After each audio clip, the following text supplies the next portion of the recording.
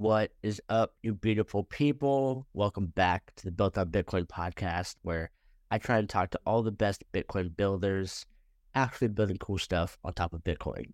I am your host, Jacob Brown, and today I have a fantastic conversation with Lisa Neigut. You might know her as Nifty Nay on Twitter. She is the co-founder of Base58, the Bitcoin education platform, as well as the organizer of the BTC++ Bitcoin developer-focused conferences.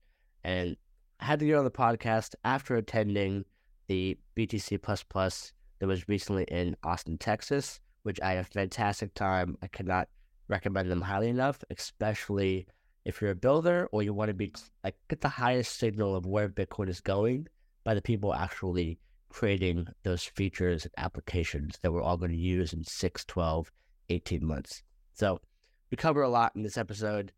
She has a background as a developer in the Web 2 world and then moved over into mobile for a little bit before finally ending up on Bitcoin with somewhat of a focus on Lightning. So we talk about the education state of Bitcoin, like where are the biggest gaps, what's it like trying to learn Bitcoin compared to different languages, and the opportunity that exists because so few people really want to get in the weeds with Bitcoin. There's a severe lack of Bitcoin developers. And so if you apply yourself in a smaller niche, you can actually accelerate very fast to be proficient and useful in the state and be able to go and maybe apply for a company versus if you were going for, say, like something like a front-end engineer job. So I found that super interesting. We talk about what she does over at Base58 to educate the masses and teach them proper Bitcoin fundamentals. We talk about women in tech, which is a topic that I care about as a VC, where I'm always trying to find the best founders, but you don't see many female founders. And so I was curious why she thought that is, and we kind of explore that topic a bit and a bunch of other topics. So I won't ramble on any further. Highly recommend. I think you're going to enjoy this one with Lisa Neigut, the co-founder of Base58 and BTC++.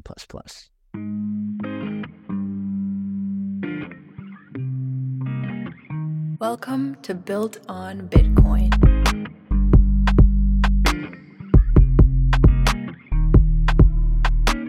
Lisa, how are you today? Hey, doing good, Jake. Glad to have you on.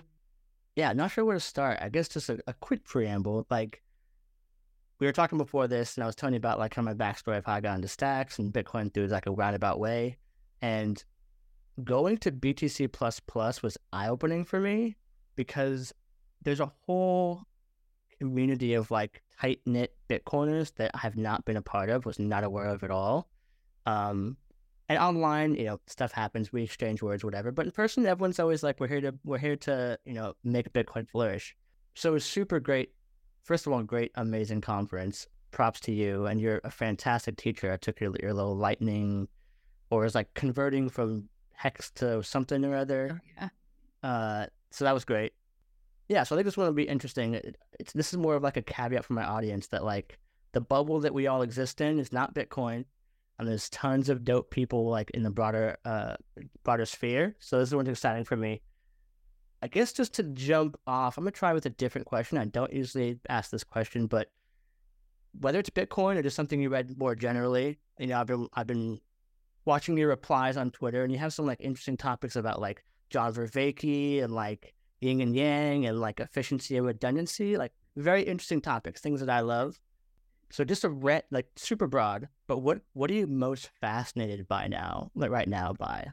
Yeah, that's a really great question. Okay, so like there's a couple, I think the like best way to like kind of understand myself is like I'm sort of like the big like intelligentsia nerd, right? Like I like just knowing about like all the like kind of cool, interesting new philosophy things coming out wherever. Okay, my like current like obsession is gonna sound weird. It is like the thing that I can't stop thinking about and like want to do a lot of writing on is like just sort of like gender roles and like how like that, like a values-based understanding of like how the life experience is different depending on what your gender is, which I like totally feel like is like a little taboo right now. I feel like depending on what like political circle you end up on. So I don't really talk about that like a lot. But that's kind of where like that yin yang sort of like comic comes from. Like the one that you saw about the yin yang thing. Right. It's like it's just my brain is just kind of constantly thinking through that. And there's a lot of reasons for that. Like I've been working in tech for over a decade.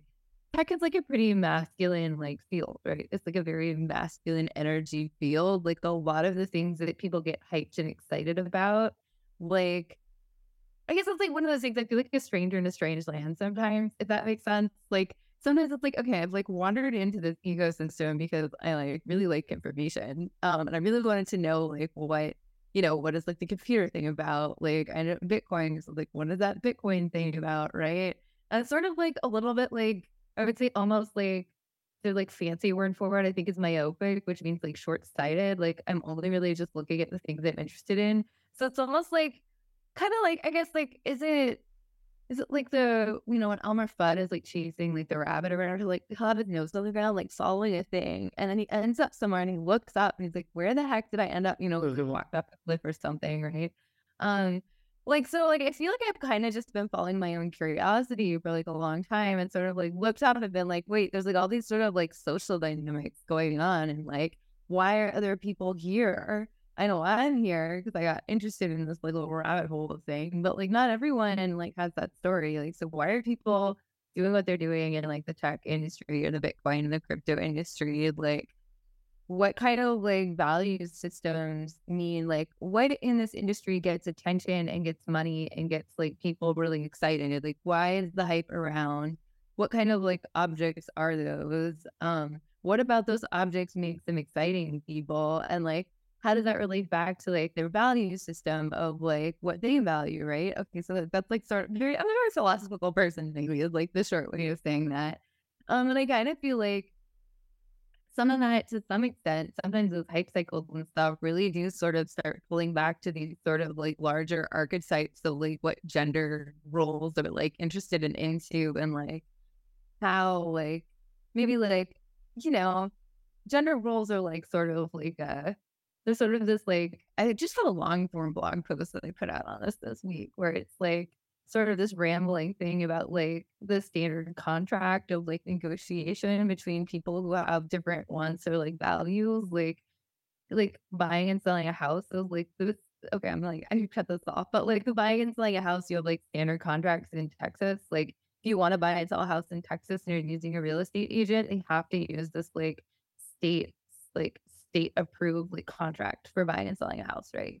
Which makes sense. Like in New York State, by for like the counterexample, in New York State, if you want to buy and sell a house, you hire an attorney and a real estate agent because they don't have like a standard contract. So that like adds so much extra expense and like difficulty in negotiating, like, like buying and selling a house, you both want things, you both kind of want to end up with different things at the end of it.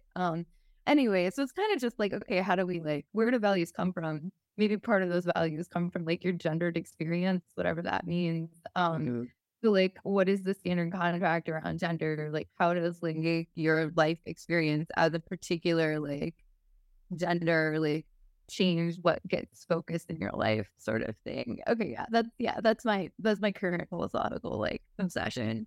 That's we opened such a can of worms. I know. Also, that was such a good tangent, but I have to break this for a second because somehow I started the Zoom on the wrong account, so I had like the free timer ticking at me right now. Okay.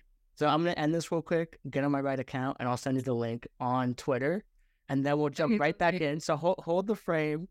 We're gonna continue this with gender roles and whatnot. I'll be right back. Yeah, see if we can keep the energy. Yeah, it's one of those days. Okay, so yeah, I might just keep that in there just so the flow feels more natural, so people just got to see what a professional podcast looked like. But you opened a crazy can of worms. So the general thing, I'm super fascinated by it for a bunch of reasons. My dad passed when I was younger, so I was raised by my mom, and I always felt more feminine energy compared to the average male. So to me, that was like, there's definitely a culture component, even though people say it's biological based. But when I started doing research, like the line between what's biology and what's nature is super hard to tell, especially in the weeds when it comes to like a bunch of topics. And they try and do research on like, are women more submissive by nature? Is it culture? All these different topics. But one that it's like practical in tech and something I think about when I'm not doing this podcast, I work at a venture firm, is women in tech. Like I don't see many women founders at all. And when I do see them, like I have female coworkers and they'll say jokes like, this cohort's a sausage fest and stuff like that. And it's like tongue in cheek, but it speaks to something deeper, which is like, this doesn't have to be this way, or why is it this way? Right. So I'm curious of your take on the women in tech when you got here through just following the curiosity. So it's almost by happenstance, if you will. And so there's something else, which is like the gender inclusion thing, which is like quotas. So there's brackets here. Like you can over optimize. So what's your pulse on women in tech?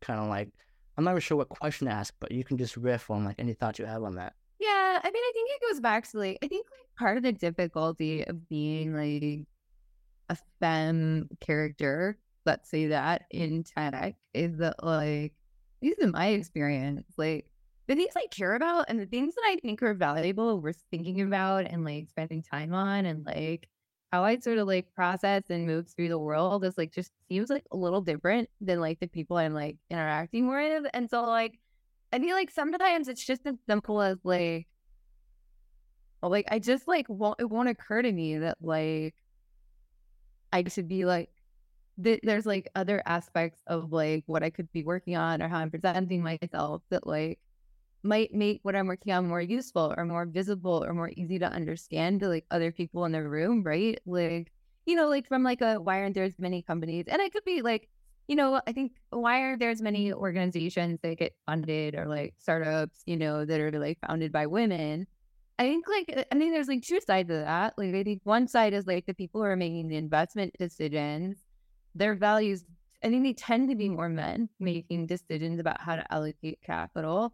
And I think that like in general, their own value systems about what they think is important and where their hype is and what they think like is going to be a good investment, or like, sometimes like making decisions about money and where to spend your time and energy isn't really like as rational as you would think it is. Like you would think someone who holds money, like where they want their money to go would be the place that sends them back the most money, and that you would just like have all the opportunities and like impartially rank them all based on like returns, right?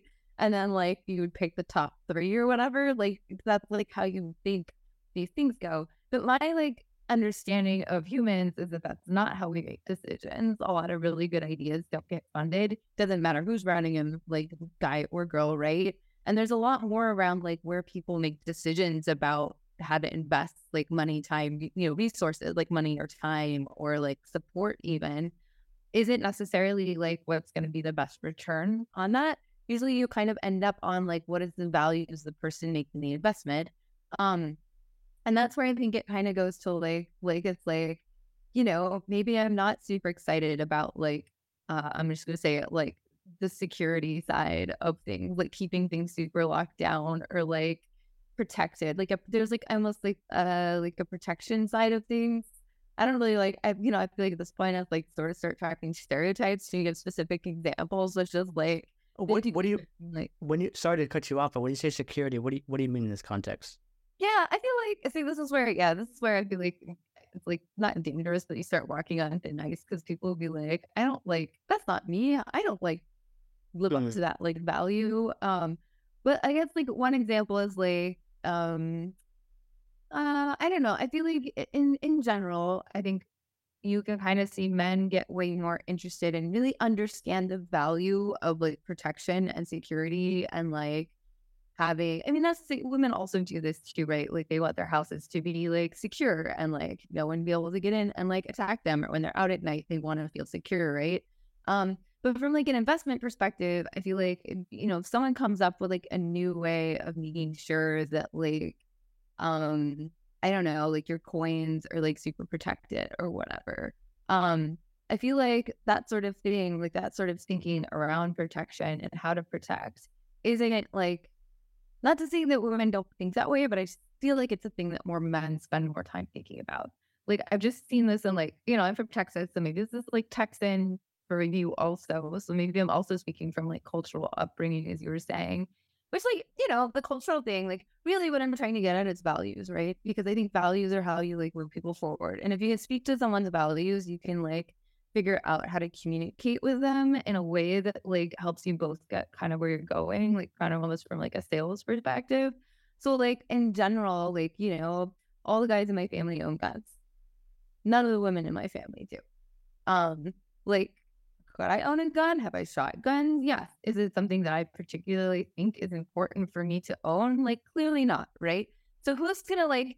So if my family goes to like a gun convention, who's likely to be spending their money there? You know what I mean? Like, it's like the values of where people spend their money kind of fall under what they value, and like I've seen at least amongst like my family members, like the guys in my family value owning guns over and above the women in my family. So like if my brother and my dad were like VCs and they're investing in something that they like care about that follows their values, right? And you came up with like new kind of like 3D printed gun tech, for example, as like the project you're gonna launch, like yeah, my brother and my dad would probably invest in that, right? The women in my family, probably not, right? Like, the rest of us are just gonna be like, all right, I guess that's nice. Like, I don't care about it enough to give you money. And that's just like one example, right? So I guess like I'm saying, like, like people invest and spend their money along where their values fall.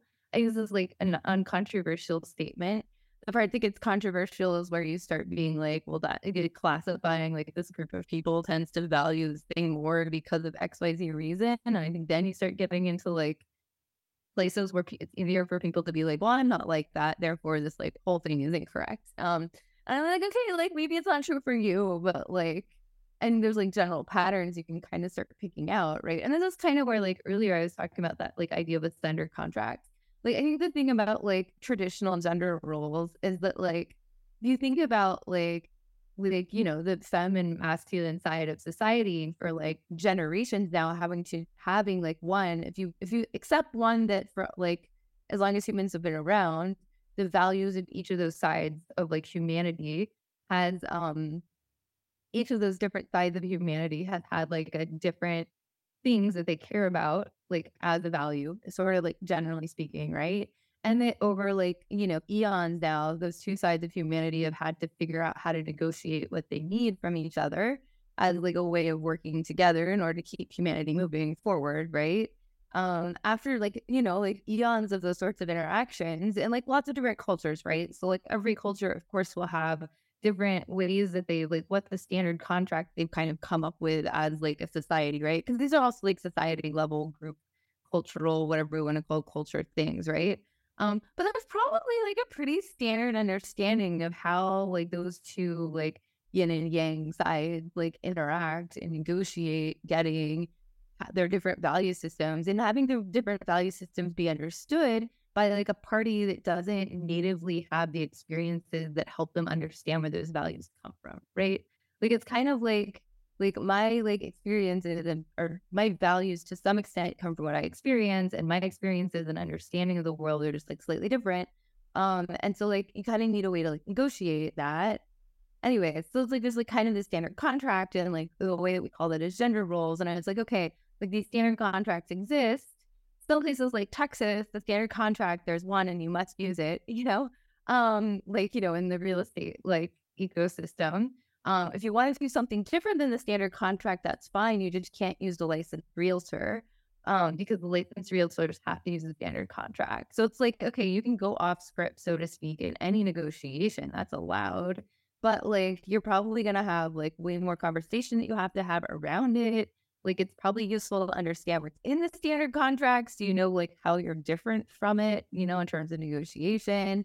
Maybe you have to hire an attorney to like make sure that both parties are communicating like what they need and want so that you end up like getting all of your values met, whatever.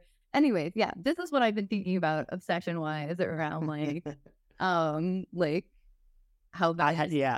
No, this is great. I have some thoughts, and yeah, I think the gender norms one is big. There's definitely like most people aren't explicit when it comes to these ideas. Like they won't say like I don't hire women or women are bad at XYZ thing. It's more of like for the investor side, it's like we need a founder to be a salesman for engineers, a salesman for fundraising, a salesman for talent, a salesman for getting users. And if you're not aware of your bias, you could write a woman off as not a good fit because of things like, say, she's not going to be aggressive enough to go out and get the whatever, or she can't sell to whatever. So that's like, in your mind, you think you're just making a rational decision, like she's not a good fit. But it could be a subconscious bias of your gender norms of like, men are good at this, women are naturally good at that kind of thing. And I think you're like basically like pitching to the standard contract, right? Like what the standard understanding is of like the trade-offs between like what genders, the gender-ishness of someone. Right. And that's my question. That's my next question with like women in tech is that I think my thesis is gender norms come from one culture, obviously, but it comes from things being reinforced. So like you do some action and you either get punished or reinforced for it. And like one example you see with children's studies is like the words parents use, whether it's like outcome based, like you did great versus like you put in a lot of effort. If you say the second one, it's more of an indicator of success because you're basically at something you can control, and it becomes the flywheel that effort leads to success. But it's the effort that's the thing, and the effort becomes the thing. Versus like if you get rewarded for that outcome, then you could cheat and still get the reward, and you didn't actually do the real work. And so these like subtle word choice things become reinforcements that then become the norms. And it's so, okay, cool, I'm a protector because this, so I go learn to fight or I get a gun or whatever it is. So I'm curious when it comes thinking through that framework of like reinforcement learning, if you will. Yeah. Is there something we could do practically, and you can use it maybe for me as an investor or just society more broadly to get more women in tech? Like, is there things that we could do practically? I mean, I think it's just like valuing whatever it is in the like, okay, so we just say like, let's just assume we can't escape the standard contract and that like for whatever reason that like, let's just say that the general idea, like, you know, I'm just kind of like, and like, let's not be like super revolutionary. We're not going to change anything. Let's just like assume that status quo, right? Like, what can we do? How can we change our thinking about the way things are? Such that like maybe making an investment decision in a woman, like a project that a woman is leading makes more sense because it fits some sort of like value recognition you're able to make. Like there's now some like value pattern matching you're able to make as an investor. Whereas before, like, okay, you're like trying to be like, okay, well, they don't have like the salesman-esque vibe that I usually find in like the male founders, right? Like as an example. I think the way that you like I think probably one of the more powerful ways to like kind of not overcome that, but at least maybe start changing the way that you think about investing is by wanting to invest in whatever it is that like maybe is like the femme side of being a good salesman. So like maybe that like just deciding that like whatever the femme values are, like the whatever like the values and like talents, that sounds weird, but like just like the general behaviors that like women tend to be good at pulling off, being able to spot those in women, like women that are really good at those sorts of things, and then being like, okay, that's a good reason to invest in that person. So it's not like I'm trying to make them more into more of the salesman thing that I'm used to seeing in like the male founded side. It's like, what are the like skills and roles that you can like you see in women that you learn? I think it's just learning to value like the strengths that women bring that like are maybe outside of what you normally see in like a masculine candidate. So like a good example I think of this is like, so the Barbie movie, right? The Barbie movie is like arguably one of the biggest successes this summer in terms of blockbuster stuff, right? Like it's gonna like they're breaking $1 billion, right? Like they're basically, I think their budget was 300 million. They're like basically gonna 3x that at least in like maybe, I don't know, opening weekend, but they're like doing awesome, right? It's a huge, amazing project. And so it's kind of just like someone tweeted, and I thought it was really interesting that like Margot Robbie is like the main star, right? But apparently she's also the woman that like pitched the project, found the funding for it, like put all the pieces together, like went and found Greta Gerwig to be the director. Like Margot Robbie, like actually was the coordinator, like kind of this conductor person behind the scenes that got all the right pieces in the right place to be able to like make the space available to like make the movie happen, right?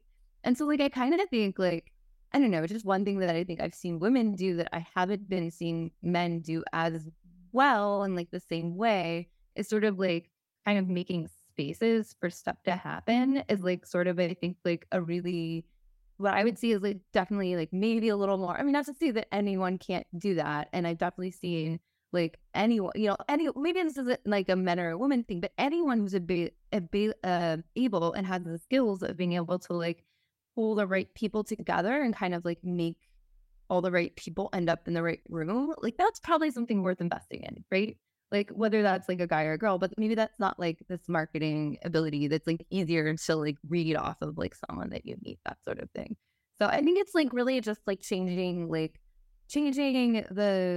perspective around as an investor what you're looking for to put money into. Like what kind of skill sets? Like have you seen someone like pull out or like execute that you're like, oh, this person is good at like like Margot, like she's clearly really good at like putting all the right people together to like pull something off like that. So, I don't know. Got it. No, it's helpful. I like it. Changing your frame could be powerful, and I'll definitely have to ping you offline for like these fathom values because I don't even know what that means. I have some intuitions, but I'll have to ask directly. But before we talk all day about this kind of like sociology kind of like topics, I want to take a hard left turn and move into the Bitcoin and dev topic. So, yeah. So I think, let's see, where do I want to start? I guess let's jump into maybe briefly. What is your background? Yeah. So my background is I started programming in my mid-20s. I did like a couple classes in college, but I ended up going to this thing called Hacker School in New York City for 3 months in like my mid-20s, and then got a job working as an Android engineer for about half a decade. So I'm actually like I did mobile phone engineer, like app writing for like 5 years before I found Bitcoin as like a thing. I'd always kind of been like cryptocurrency and distributed systems curious. Like I found that stuff really interesting, but like I just sort of needed like someone to like invite me to like spend time with it, if that makes sense. Like I needed someone to be like, okay, like this is your job now, Lisa. Like figure out how Bitcoin works. And you're like, okay, great. Like super excited about it, but it wasn't something I like knew or thought to like spend time investigating really closely on my own and getting involved in. Like I just kind of was like, I don't know if this is the thing I should spend time on. I don't know. It's hard to explain.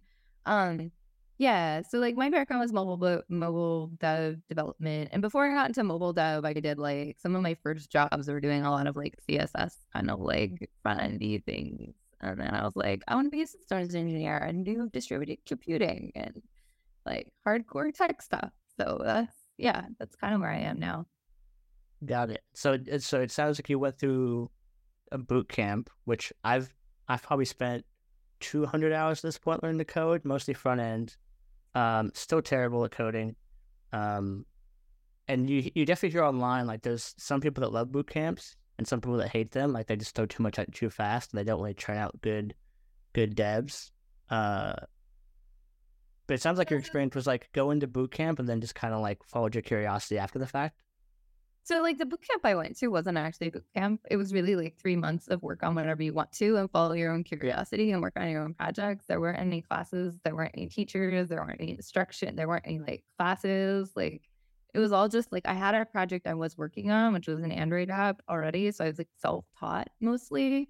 And then like while I was in class, I like read some really good books. I did some like online classes. I did a really amazing like algorithms class from Tim Refgarden, who's like super famous in the Ethereum world now, which is really fun. But like, yeah, so I'm mostly self-taught, though like self-taught in the like aspect of like, I didn't do like a formal coding program. I just kind of took some classes and like, I'm big, like like I think it's true to get into programming, you kind of do need a side project or something you're hacking on that's like, if you're new, especially like contributing to open source is like horrible and terrible as it is, like it's horrible and terrible because like there's like I think it's a pretty kind of highest bar to like find a project, figure out how to get yourself set up. Like if you don't know anything, how are you supposed to like figure out how to like be helpful and useful?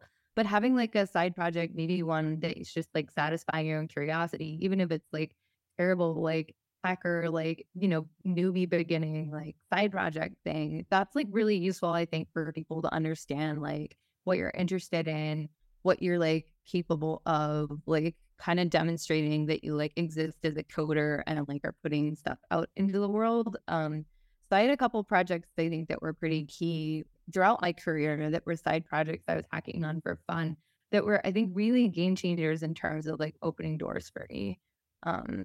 So like, yeah, like doing side project stuff like throughout your career is like kind of murder in terms of time, I think.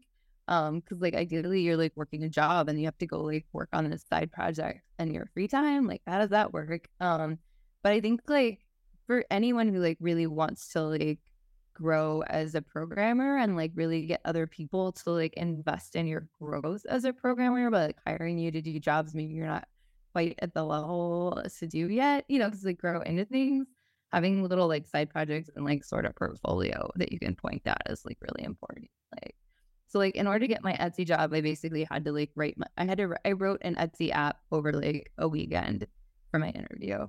And like it wasn't anything fancy, but it was like kind of cute and had some like interesting things in it and like demonstrated I could like do certain things, right? And then when I went to the interview, I got to like show it off and that made like a really big difference in terms of opening the door for me that wouldn't have been there otherwise.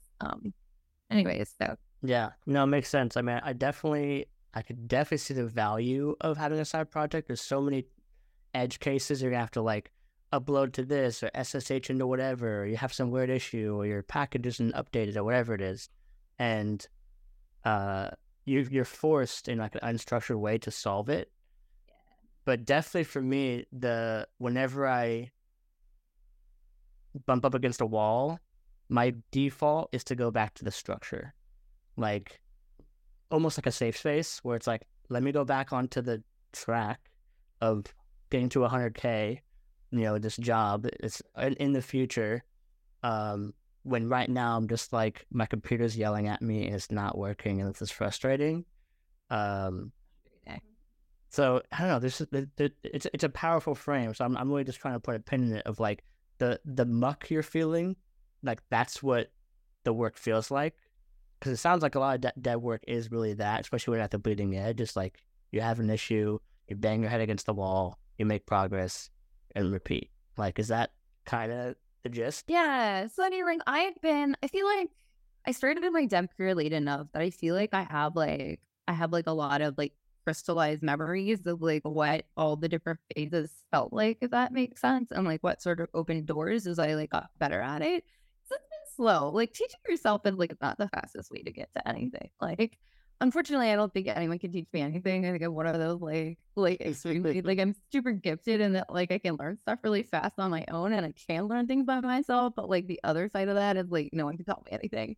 But like anyways, like I think like what you're describing is like early in your career, it's like very frustrating because nothing that you try works. So like you can just waste so much time trying to like a thing you want to accomplish, right? Usually. And like it's like none of what you're trying, you're like don't understand so like there's a lack of understanding of what the existing system is doing. And that makes it so frustrating because nothing you're just like guessing at like how do I make this thing do what I want it to do? Maybe that's like changing a DNS name so you can get your like website up on the right, whatever. Or maybe that's like figuring out like all the like, and it's so complicated. There's all this complicated stuff around it that like only real experts really understand why it's there. And like, so you're like trying to navigate, like, I don't know, if you've done web dev stuff, like the thing that like I always like run up against, I'm like, how is any newbie supposed to figure this out? It's like the cross origin site stuff, like For's stuff, I feel like pops up, or like HTTPS, like TLS certs that like, you're like, you've got this great little project and you just want to get it out there so people can see it. And then you start running into like all this like stuff that you don't want to have to learn to like get your project done, right? And it's like, man, like why is this like I can do like X, Y, I can do like one little thing, but like programming sort of requires you to suddenly know like be an expert in like all this other stuff. And you're like, I just want to get my project out so people can see it. And like you run into like I guess it's like there's just like pits everywhere of like not knowing how systems work. And so you constantly find yourself running up against new systems that you like don't have the mental bandwidth to want to figure out currently. Or like maybe you're in a system that you're still learning and it's got pitfalls that you keep falling into that you kind of have to like figure out how to get help. Or like it's like you don't even want to like you're just trying to get X thing done and you like keep running into all this stuff. Okay, I don't think that ever changes. But eventually, if you're in it for long enough, you start knowing where all the pitfalls are, what you can ignore, what you can't ignore, like how to get help, like and so working at a big company as an early engineer with like a big software team, it's like probably so like working at FD is my first job, I think was actually really great because it was sort of like a sort of safe little container that I could like learn and get really good at like the Android app stuff. But like whenever I ran into problems, I could like go find someone to help unstick the thing, right? So there were like lots of pitfalls, but there was an expert that was like attached to that like pitfall everywhere around me, right? So like when I ran into a problem, I could like the person to help me out was like right there. And then like so you kind of like have help, like you're not on your own in terms of trying to get the project out. So like side projects are good because they force you to like find pitfalls and like figure out what you're good at and what's hard. Being in a big or engineering organization, especially like I would say like junior early career, and you can convince them to hire you is really amazing because you get to I feel like it really levels up like your exposure to like all the different things that could happen and what people like are good at. And makes you like faster in terms of like unsticky your own problems, if that makes sense. I don't know. Okay, I talked a lot around. Got it. I mean, you're making my job very easy, so thank you for that. Also, it's funny that you say you learn quickly, but you can't be taught, but you're a great teacher. Like that triangle was hilarious to me. But I'm curious about so like I got here via want to become a dev, end up doing a podcast. Now I work at VC, so weird path. But I remember the feeling when I started where I was like, I believe I can do it. I never really worked. I always loved tech. Never thought I could work in tech. It was like a self-limiting belief thing. And it wasn't until I got started that I started to see opportunities kind of pop up. But at least for me, like I have to experience it first before I can have the confidence and like let it stack. And so I know there's so many people that listen to this that will tell me like, I want to change careers. I want to work in Bitcoin more because it's XYZ. It's all I think about. And specifically for the dev experience, like one that's really hard to grasp is the engineering mindset. Like even something basic like how parameters get passed into functions, now they can call back on other things. It takes so long to grok before you can start like getting some speed. And I think newbies have the assumption that coding is hard, Bitcoin's extra hard. And I'm curious if that's my question is like, do you think that you can go from zero, and it's on their website, so clearly you agree, to go from zero to high-chain hero? Like, is that true? Yeah, this is a great question. Okay, so I think that if you get into like, so Base58, we've got like our first class, like the first class up until like literally 2 weeks ago. The only class you could take through Base58 is something that we're calling the Bitcoin Developer Basics. It's really like it's a super hands-on class, which I love about it. One of my friends said it's like super. One of my friends is taking it, and then like another class that like someone else offers that kind of covers similar material, and he's like, it's very technical in terms of like you're dealing with what I would call like very core aspects of computing, like bytes, how you write bytes. So you took my class on like how protocols work. Like you have a number, you need a way to write it as bytes so the computer can have it in memory. You send the bytes to someone else and then they like unpack it into like a number that humans can read, right?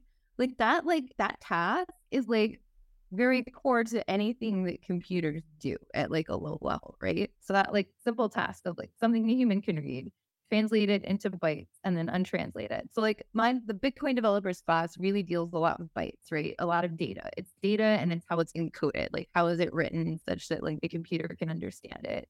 So I would say that that's like a very core aspect of understanding like the work that computers do.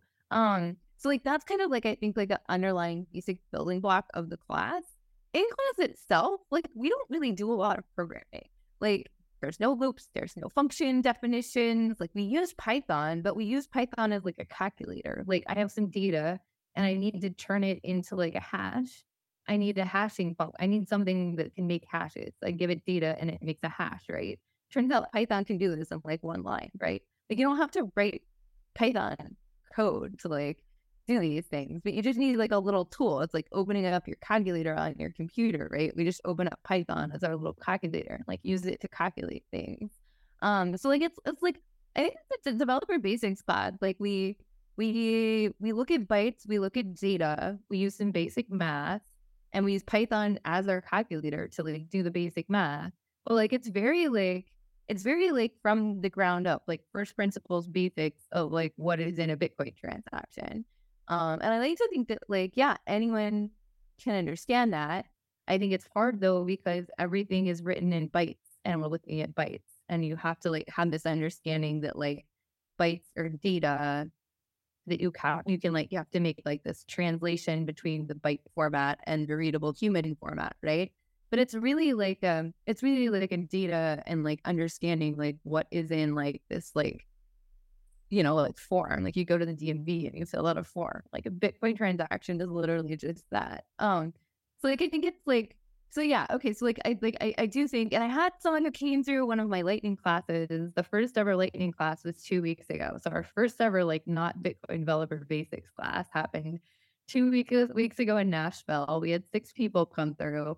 One of them just so happened, and I didn't know this until like halfway through the class, he starts telling us his story, which is that he had never done any programming before and signed up for our online 6-week developer basics class, not knowing how to program. He got a lot of help from Cody and TA sessions to like be able to do the exercises. And he said it was really hard. And it's really hard because the level of stuff he has to learn is just higher than people already understand how bytes work and encodings work, right? Like you already understand that. It's an easier class, but if you don't understand that, you have to learn that, and then you have to learn everything else on top of it, like all the Bitcoin stuff. Anyway, so he had a lot to learn. He said he got through it. He did really well. He went back a few months later, he said, and he rewatched all the classes, this is like pretty normal when you're learning new stuff. You like kind of have to revisit it a few months later. Like I have to do this too. Like I think this is like super normal. And he said the second time through it was really great. Just after that, he went and did like a boot camp. He said he didn't like the boot camp as much as the stuff because he's like, now I need to learn how to program. Like this didn't teach me how to program. This taught me like Bitcoin. Now I know Bitcoin really well. I'm going to learn to program so I can actually do stuff with the Bitcoin knowledge, right? And then he did so well, he got the attention of like the Mutiny Wallet crew who like he was contributing to their like open source stuff. And so as the like thank you, they like got him a seat in the Base58 Lightning class. How much do you need to know about programming to this 58 class? I think it's like not a lot, but we do a lot of computer level things, right? Like, I don't know. So do you think, yeah, it's interesting because like in my dev journey, most of the stuff you use are like the higher level languages. So you don't actually even do much with like doing the hex conversion stuff that you were doing was like the very low level. That was my first time. I was like, whoa, this is crazy.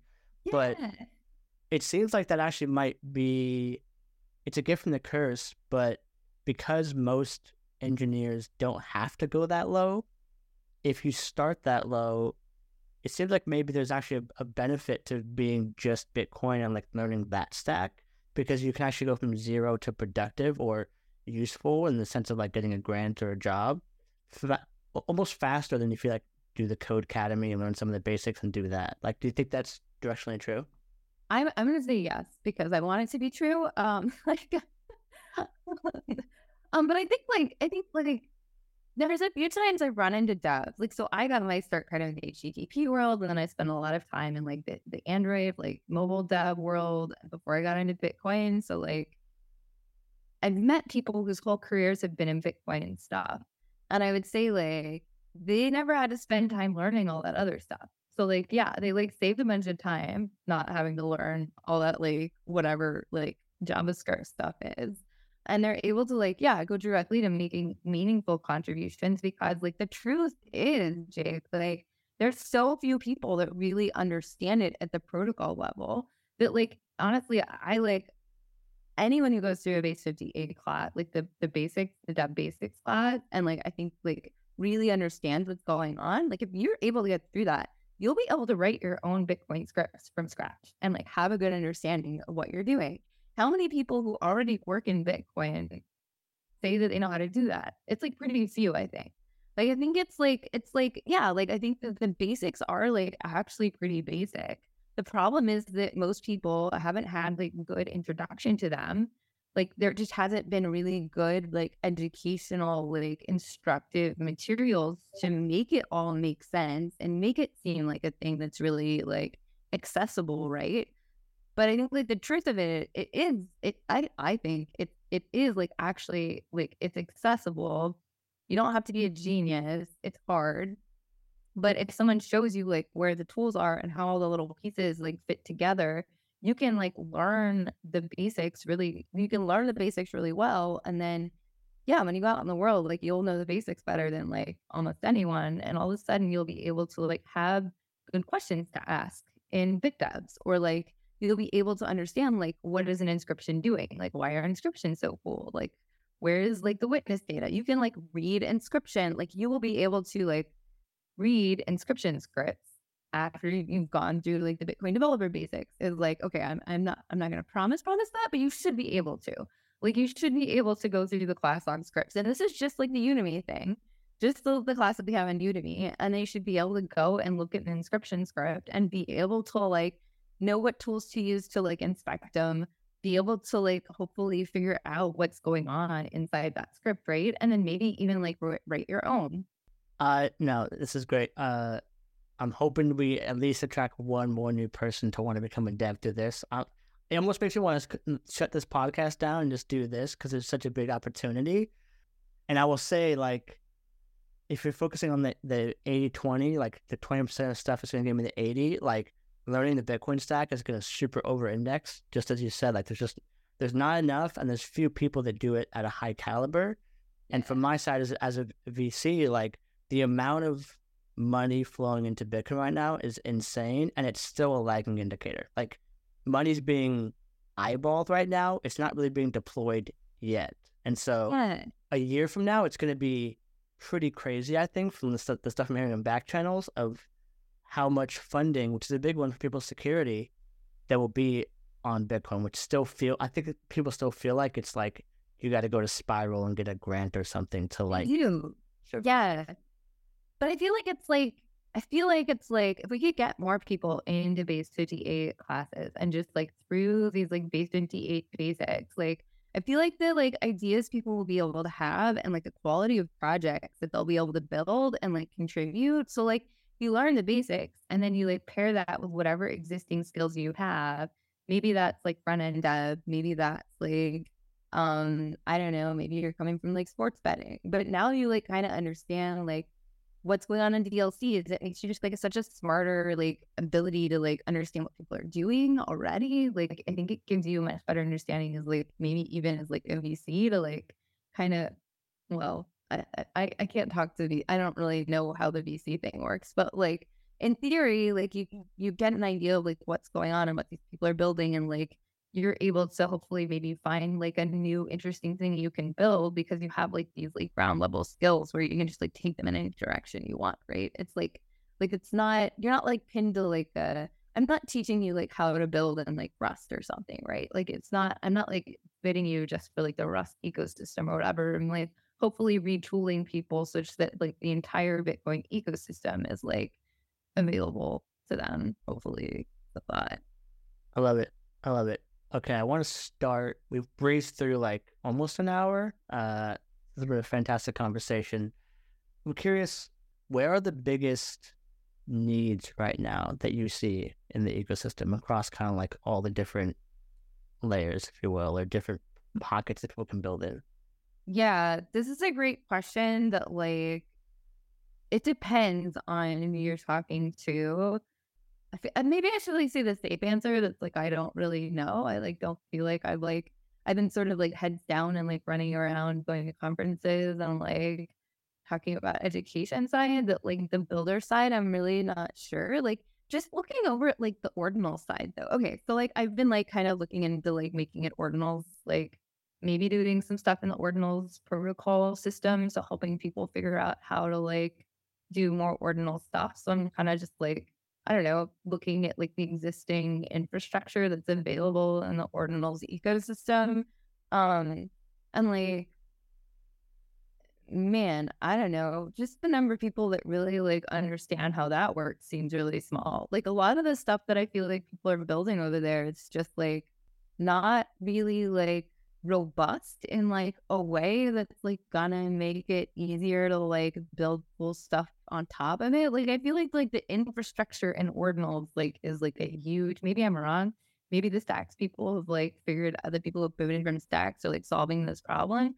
But like a lot of this stuff seems to be very closed source, so not like super open source ethos. And then like it feels like Word as a project is like needs more like serious engineering like effort on it. That sounds weird. And hopefully like people who are working on Ord, maybe they're doing a great job. I don't want to get in trouble for like saying this. So like whatever. But like there's just some like basic stuff. Like a simple example is like when I run like Ord has an indexer. Maybe we're getting too much in the weeds of like how Ord works. But like when you're trying to like inscribe an ordinal, if you're using like the Ord tool, you like every time you run Ord, it has to like re-index like all the blocks that have been happening since the last time. So like as a user of this like command line tool, and like Ord is like the only piece of software that like numbers stats, right? Like there's no other like piece of infrastructure like tech that like does a good job of indexing stats like correctly, right? Like that's like we all like bow down to like the Ord, like what Ord says, right? It's like the single source of truth. That's like a very important piece of infrastructural like technology for the whole ordinal inscription project, right? Like but like when you're trying to use it as a tool, like it's not, there's no way to keep it like, it's just really hard to like use as like a user. Like it needs it's like a piece of infrastructure that needs work. Or, like there's just things that like could be done to it to make it such that it's a better platform as a piece of technology for other people to build on. And it's like, where are the people that are doing that kind of work coming from? Like who's teaching people how to like enough so that they feel confident doing that kind of work, like who's funding them, like who sees that as infrastructure worth like investing in. And I think that like is I mean that's the true case again, I think across like the entire open source software like infrastructure like ecosystem, right? It's like who's funding these like basic tools that we all depend on. And it's like where are the people coming from? Like if there's no money there, like who's going to work on it? Like, where are the smart engineers that are going to be spending their time on it coming from? Like, No, it's a good point because I'm very interested in ordinals, and there's so much application layer stuff being built right now, and some infra, to make it easier to like work at the application layer. But as far as I know, the team that builds on Ord Core or whatever they call it is super small, and so it's kind of like the amount of interest on Lightning, at least Lightning Labs is like building a robust like lower layer, and they're trying to build out a good spec for taproot assets, etc. So that then when you go and deploy XYZ thing at the application layer, there's a whole like slew of team who've like tested it, build it the right way, versus like I could see it like or being it's putting the cart before the horse, where it's like build, get users, etc. And then it's like, but we forgot this one thing. And it's happened where it's like there's an indexer error where like it's off by one, which throws off a bunch of indexes stuff. And so it's like, do I have the millions inscription? Or is the homie next to me have it? Like, who knows? So, and it becomes like a ethical question, like what do we do? And now you have cursed inscriptions, so they're like they're counting backwards is how you solve the problem. So it's like, right. Maybe going a little slower might have solved it, or maybe it's just the nature of building these kind of things. And I think they've been creatively solving problems as they come up. I think that's like definitely a strength of that ecosystem. But I think like, like getting funding and like finding like good people that like have the like curiosity and drive and like um like consistency to be able to contribute to those infrastructure projects over the long term. And it's like hard, I think, right? Like that's sort of what Base58 is hoping to like get more people in the ecosystem. Like, maybe we like, 100 people into the ecosystem, or at least get them through the class, right? And then maybe of that, like half end up finding jobs or figuring out how to be in it long term. And maybe of that, like 10 people are really the sort of person that really wants to do infrastructure level projects. So that's what they care about, right? But like, I think it's like, it's like, how do we get more people in? I don't know. Yeah. Makes sense. Okay, I wanted to start to close this down. But one kind of like, I'll put a call to action, and this will also tee up BTC++, because there's something about doing things in person that is just way, way, way better. Like, I like working from home. I don't have to travel and like get stuck in traffic, but I also start to hate my home. And so there's like, you just miss people. And BTC++ as like a very babyish dev was really cool to be able to like be around people. I can choose my workshop. If I have a problem, like the teacher can obviously help, but I don't have to break your attention. The person next to me probably already figured it out, so let me go rub some elbows with this person. So this is basically a call to action that if you're hearing this and you're loving everything you've heard so far, go to a BTC++ event. It sounds like you do it yearly in Austin, but you also have one coming up soon. Talk about BTC++ a little bit.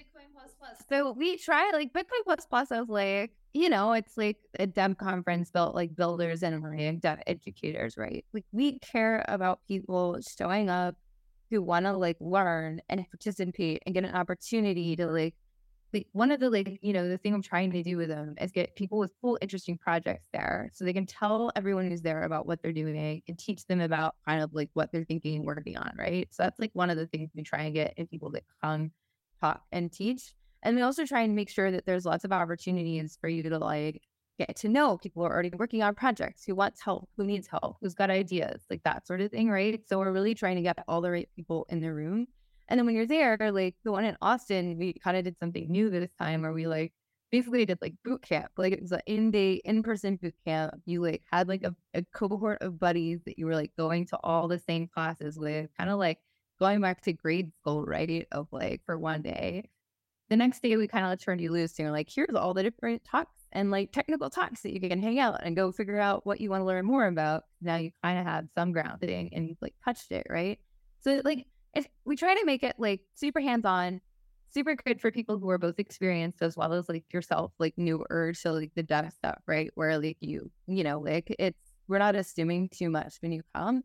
And then making sure that everyone like gets their hands dirty while you're there, right? So they're like, we're trying to make them like really like, in-person learning experiences and participating and like building as much as they are like come and meet and learn from people like who's doing cool new projects, what's the latest and roll up. So the one we did in Austin in April was all about layer 2. So we had all kinds of interesting layer 2 protocol people there talking about their project. We had Paul Stork from the Drive Team guy there. We had a couple of roll up people. We had Barack talked about ARC for the first time ever. It wasn't even called ARC then. His like, world premiere of the ARC protocol was at Bitcoin Plus Plus at the Layer 2 conference. We had the guy talking about Liquid, Bitcoin stuff. So it's like really just supposed to be like a showcase as well. So anyways, like, yeah, you should definitely come, especially if like you want to just like, maybe you've been following along Bitcoin for a while and you like, just don't know how to get involved. Be like, take a Base58 Bitcoin developers class on Udemy and just show up to the next Bitcoin Plus Plus and find some projects, meet some people, get your hands like in the projects. We're doing one in Berlin, October 6th and 7th. This is going to be all about this project called Nix Bitcoin. So it's kind of more like the DevOps side of projects. Like, how do you set up a project? How are you like, how do we get, if you've never used Nix before, hopefully this will be like a really hands-on opportunity to try out using a Nix and developing software and deploying software using Nix. It's kind of like a Docker competitor, sort of, but like more fancy than that. So that's like that's the goal. Or if you like have a project, we're gonna maybe hopefully teach you how to take your project and Nixify it so that you can deploy it on a Nix machine really easily. So just shortening that loop between developing software and getting it out like smoothly. How do we make deploying software and shipping software just like easier and using this like cool Nix thing? So that's in October, and hopefully there'll be lots of workshops. And we're like the speaker lineup is incredible. We have some of like the best Nix people coming to like, and they're super excited about talking about Nix and teaching people how to use it, because like everyone who I know that touches Nix loves it. So like it's this like big fan. It's kind of like the fan celebration. And then we're working on maybe doing a Buenos Aires Bitcoin plus plus at the end of February. I need to like kind of get the final details on that down, and like it would probably be in Buenos Aires last weekend in February, but that's like TBD. And then we just signed on. So like for Austin, if you want to come back to Austin, we just signed finalized the space. So we're going to be in Austin May 1st to 4th next year. So I still haven't put out like any. I need to send out like, the early bird tickets and like start putting up some promo flyers for it. We just locked the space in last week. So this is like brand new alpha drop of like the next Bitcoin plus plus. But I think the theme, because I like picking themes because it's fun. I don't know. I like it. Who doesn't like a good theme? The one in Austin next year is going to be all about scripts, I think. So Bitcoin scripts. So we'll be hopefully talking all kinds of interesting covenants and like, I don't know, weird, wild script projects that people are doing with Bitcoin. Very cool. Very cool. Okay. Yeah, I love it. Yeah, the thing that's really cool about the events too is like, you see the familiar faces. Like, although it did shock me that like Taj, the like lightning creator guy, he was like, I'm like, dude, that guy's, you know who that is? That's that guy. And we're just like, he just treated like a regular dude. So it's just like a bunch of like-minded people. But sit next to someone, you're like, this guy's just hacking away or whatever. And then like I'm sitting next to Paul from Mutiny, but I didn't know that. Like I didn't talk to him really. I'm like, I don't want to disturb him. He looks very busy. He's doing something he's very involved in. So you never know who you're gonna rub shoulders with. Like it's super cool that all these different people who are building these super interesting things that you'll see announced on Twitter, then you put a face to it and they're just like super down to earth, willing to help, all that. So yeah, I can't recommend it enough. It was a great experience. I love the hands-on. I'm big. I hate courses for the most part that are too much theory and not enough hands-on. And day one was perfect for that. It's like you can't leave without getting a Replit account. Where you going? Give me your laptop, and then you're like doing some basic work. So that was great. So yeah, this has been a fantastic convo. Any closing thoughts or things that I didn't ask that you wanna tell the audience? We're doing our first ever Bitcoin plus, Base 58 Taproot class. So, one thing I'm working on Base 58 is trying to get, I have like a whole backlog of really awesome curriculum that I want to make available to people and start doing classes around. We're gonna start with it as in person, even though it's like kind of, I think, harder for people to get to and show up for. It's gonna be, so we're pairing it up with the TabConf. So if you're going to TabConf, or if you haven't heard about TabConf, I'm going to be there. We're going to do a Base 58 protocol village. So there'll be like a whole like programming around protocols, what they are, how to use them. It'll be super hands-on, hopefully very educational, because I love doing that kind of thing. And then before it, the Monday, so it starts kind of on like, I want to say, I think it starts like Wednesday, the Monday, Tuesday, maybe Monday, Tuesday, Wednesday, I forget, before TabConf in Atlanta. We're going to be at the Atlantic Bit Lab doing a Taproot, first ever Base 58 Taproot class. It's going to be some theory, but a lot of hands-on.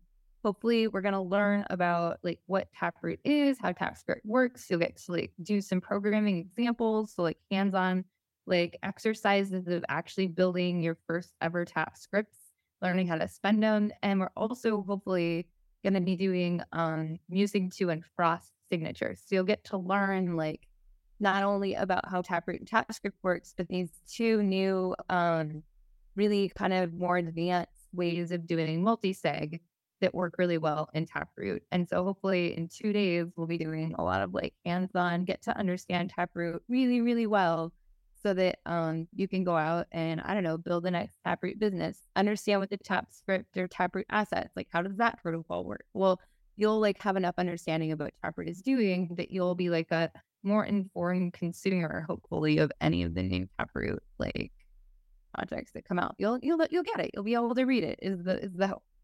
So yeah, maybe check that out. I love it. I love it. Yeah, I'm gonna try. I'm trying to find a way to get to TabConf. I definitely want to hit that up. Yeah, if you're a newbie and you're hearing this, like, don't get concerned by all the words, Musig, Frost, Nix, all this stuff. Like, it'll come in time. You'll figure it out. We've already made the case. Like, huge opportunity, and we need you. So please go to Base58, learn some stuff, and start building on Bitcoin.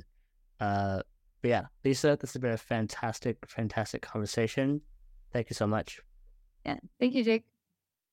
Thank you for listening this far into the episode.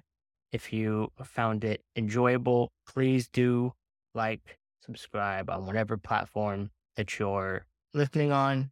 YouTube does me a huge favor to like and subscribe. Find me on Twitter at Jake Blockchain. Show me some love. I reply to every DM. And if you are a Bitcoin builder that is kind of at the forefront of building new use cases, whether it's L1, Lightning, Stacks, Rootstock, Rollups, Ordinals, BRC20, I want to talk to you. So when I'm not doing this podcast, I am the sourcing partner at the Bitcoin Frontier Fund, where we invest in Bitcoin startups at the earliest stages, give you access to whatever you need, whether it's legal, product, fundraising help, as well as capital. So love to talk to you. You can hit me up. Again, find me on Twitter at Jake Blockchain and shoot me a DM. I'll read everything. Love to talk to you guys. All right. Peace.